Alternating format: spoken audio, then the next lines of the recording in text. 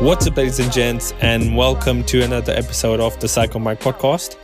So today I got an interesting topic because it's something that I struggle with, and I'm sure many of you do as well, and that's sleep. So I'll break the topic into three different sections. So first I'll talk about the different stages of sleep that we go through every night and what happens during each stage. For example, when we are dreaming, when we're not dreaming, when we get our rest and recovery and all that kind of stuff. I'll then talk about what happens or what can happen in the short and long term if you don't get enough sleep.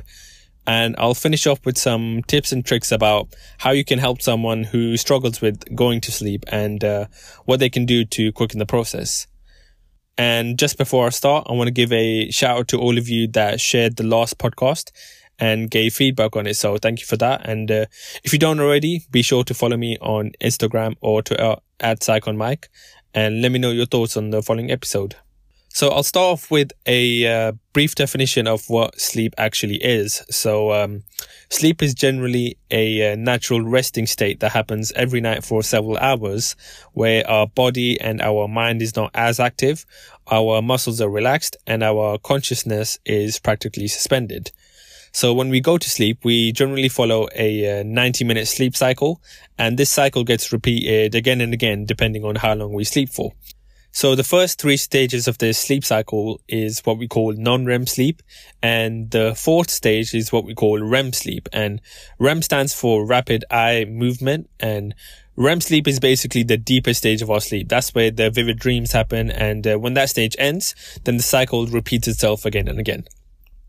So let's start off with stage one. So stage one lasts from anywhere from, let's say, 5 to 10 minutes. And we call this the transition period because you're transitioning from being awake to slowly going to sleep. And in stage one, everything starts to slow down. So for example, your heart rate, your eye movement, your brain activity, it all slows down. And also because you're still sleeping very lightly, it's easier for you to get woken up. So if someone makes a noise, if they turn the light on, or if they, I don't know, tap you on the shoulder, then you're much more likely to wake up because you're still in stage one. Stage two lasts for 15 to 25 minutes. And similarly to stage one, your heart rate and your brain activity continues to slow down, as well as your body temperature, and your muscles are continuing to relax. And what your body is basically doing is getting you ready for the deeper levels of sleep. So it's getting you ready for stages 3 and 4. And it does that by putting you in a relaxation state. So you become less aware of your surroundings. So for example, if someone tries to wake you up, then you're much less likely to wake up than you are if you were still in stage one. Now, stage 3 is where things get a bit more interesting. So this is the final stage of non-REM sleep, and we call this stage slow wave sleep. And this lasts for about 30 to 40 minutes. Now, one of the first things that happens in this stage is your muscles are not only recovering, but they're actually growing. And as well as that, your immune system is strengthening and your bones are getting stronger. So especially if you're an athlete or someone that works out a lot, this is a really important stage of sleep for you, because going through this stage decreases your risk of potential injuries, and it increases the likelihood of you feeling fitter the next day. And not only that, this is also the stage where your breathing and your heart rate is really slow. I think the slowest out of any stage. So you're really deeply in sleep right now. And it's going to take a lot more than someone just turning the light on or tapping you on the shoulder to wake you up. And also, because you're in a deeper level of sleep, if someone does wake you up, so whether it's another person or maybe your alarm going off, then you're much more likely to be really drowsy or feel disorientated or not know what's going on for the first few minutes. And this is because you've just been in a deep level of sleep. And this is something we call sleep inertia. So this is when you've been abruptly woken up from a deep level of sleep a bit too early, and you're still, I would say, sleep deprived, and your cognitive and your motor functions aren't working at their peak. And just a quick side note, this is also why the recommended time for naps is generally around 30 or so minutes, because you're much likely to be in stage 1 or 2 of sleep, and it's easier to wake up from that and feel refreshed compared to, let's say, stage 3 or even stage 4, for example. However, if you do like a longer nap, like myself, for example, then you should aim for 90 minutes or so, because that's roughly the time for one complete sleep cycle, including the final stage, which is stage 4. And this way, you're much more likely to avoid sleep inertia. So let's talk about stage 4. And this is where we go from non-REM to REM sleep, which is rapid eye movement sleep. And in contrast to the other stages, in stage 4, your heart rate actually increases. Your blood pressure goes up as well, and your breathing becomes much more irregular, and your dreams become much more vivid because your brain is more active. And also at the same time, your arms and your legs become paralyzed, and this is because you don't want to be physically acting out in your dreams. And a key reason why this stage is important is because you're actually learning and memorizing stuff as you sleep. So for example, if you're revising for an exam the night before, the likelihood of you remembering the information in the morning increases if you get a good night's sleep and you've been through all these stages. So all 4 of these stages combine to make one complete sleep cycle, and this lasts for around 90 or so minutes, as I mentioned before. And we go through 5-6 of these cycles during our sleep if we get the recommended amount, which is around 7 to 9 hours for adults. Now, let's talk a bit about some of the drawbacks of not getting enough sleep and the damage it can do to your health and your general ability to function.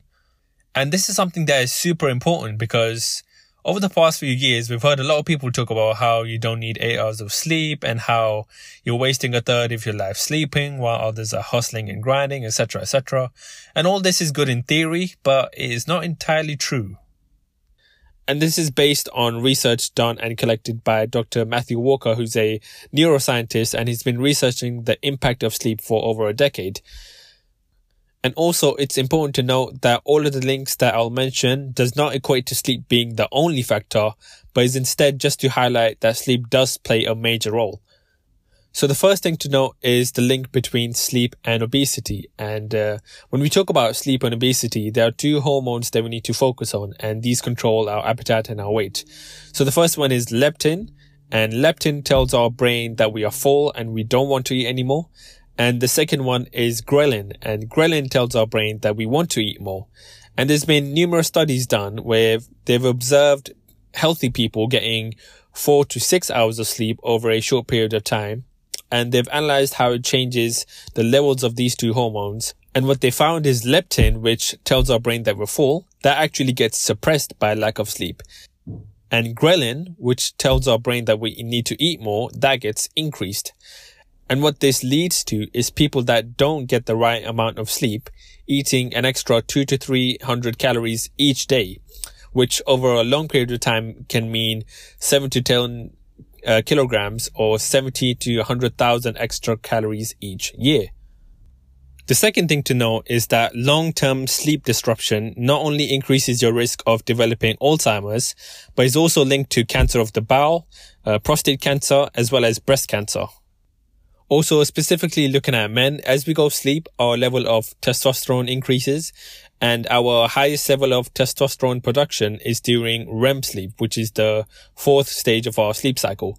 However, men that generally sleep around 4 to 6 hours a night will have a level of testosterone that is 10 years their senior. So a lack of sleep will age you by almost a decade in terms of wellness, muscle strength, and it can lead to all sorts of complications regarding sexual functions, including ED. And the final aspect to look at is sleep and occupation. And the most alarming numbers are unfortunately in the healthcare industry. And this is to do with doctors that have to work ridiculously long shifts that can last for 24 to 30 plus hours in some cases, let's say in the US. And the research done in the US has shown that doctors that work these shifts are 460% more likely to make diagnostic errors in the ICU, the intensive care unit, compared to when they work 16-hour shifts.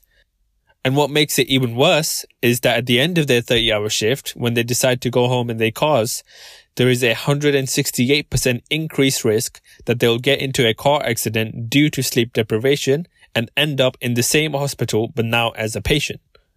And another alarming stat before we move on is if a surgeon operating on a patient has had 6 or less hours of sleep in the past 24 hours, there is a 170% increased risk of a major surgical error, for example, organ damage, in comparison to the same surgeon but well rested.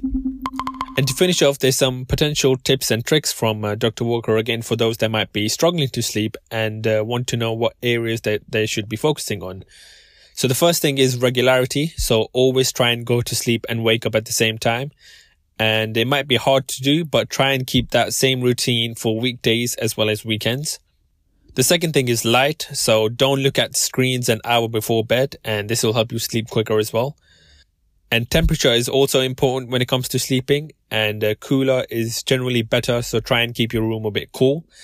And this is because your brain has to drop its temperature by 2 to 3 degrees to initiate sleep. And this is also why it's much easier to sleep in a room that's too cold instead of a room that's too hot. And another thing you can do is try and have a hot shower around an hour or so before bed.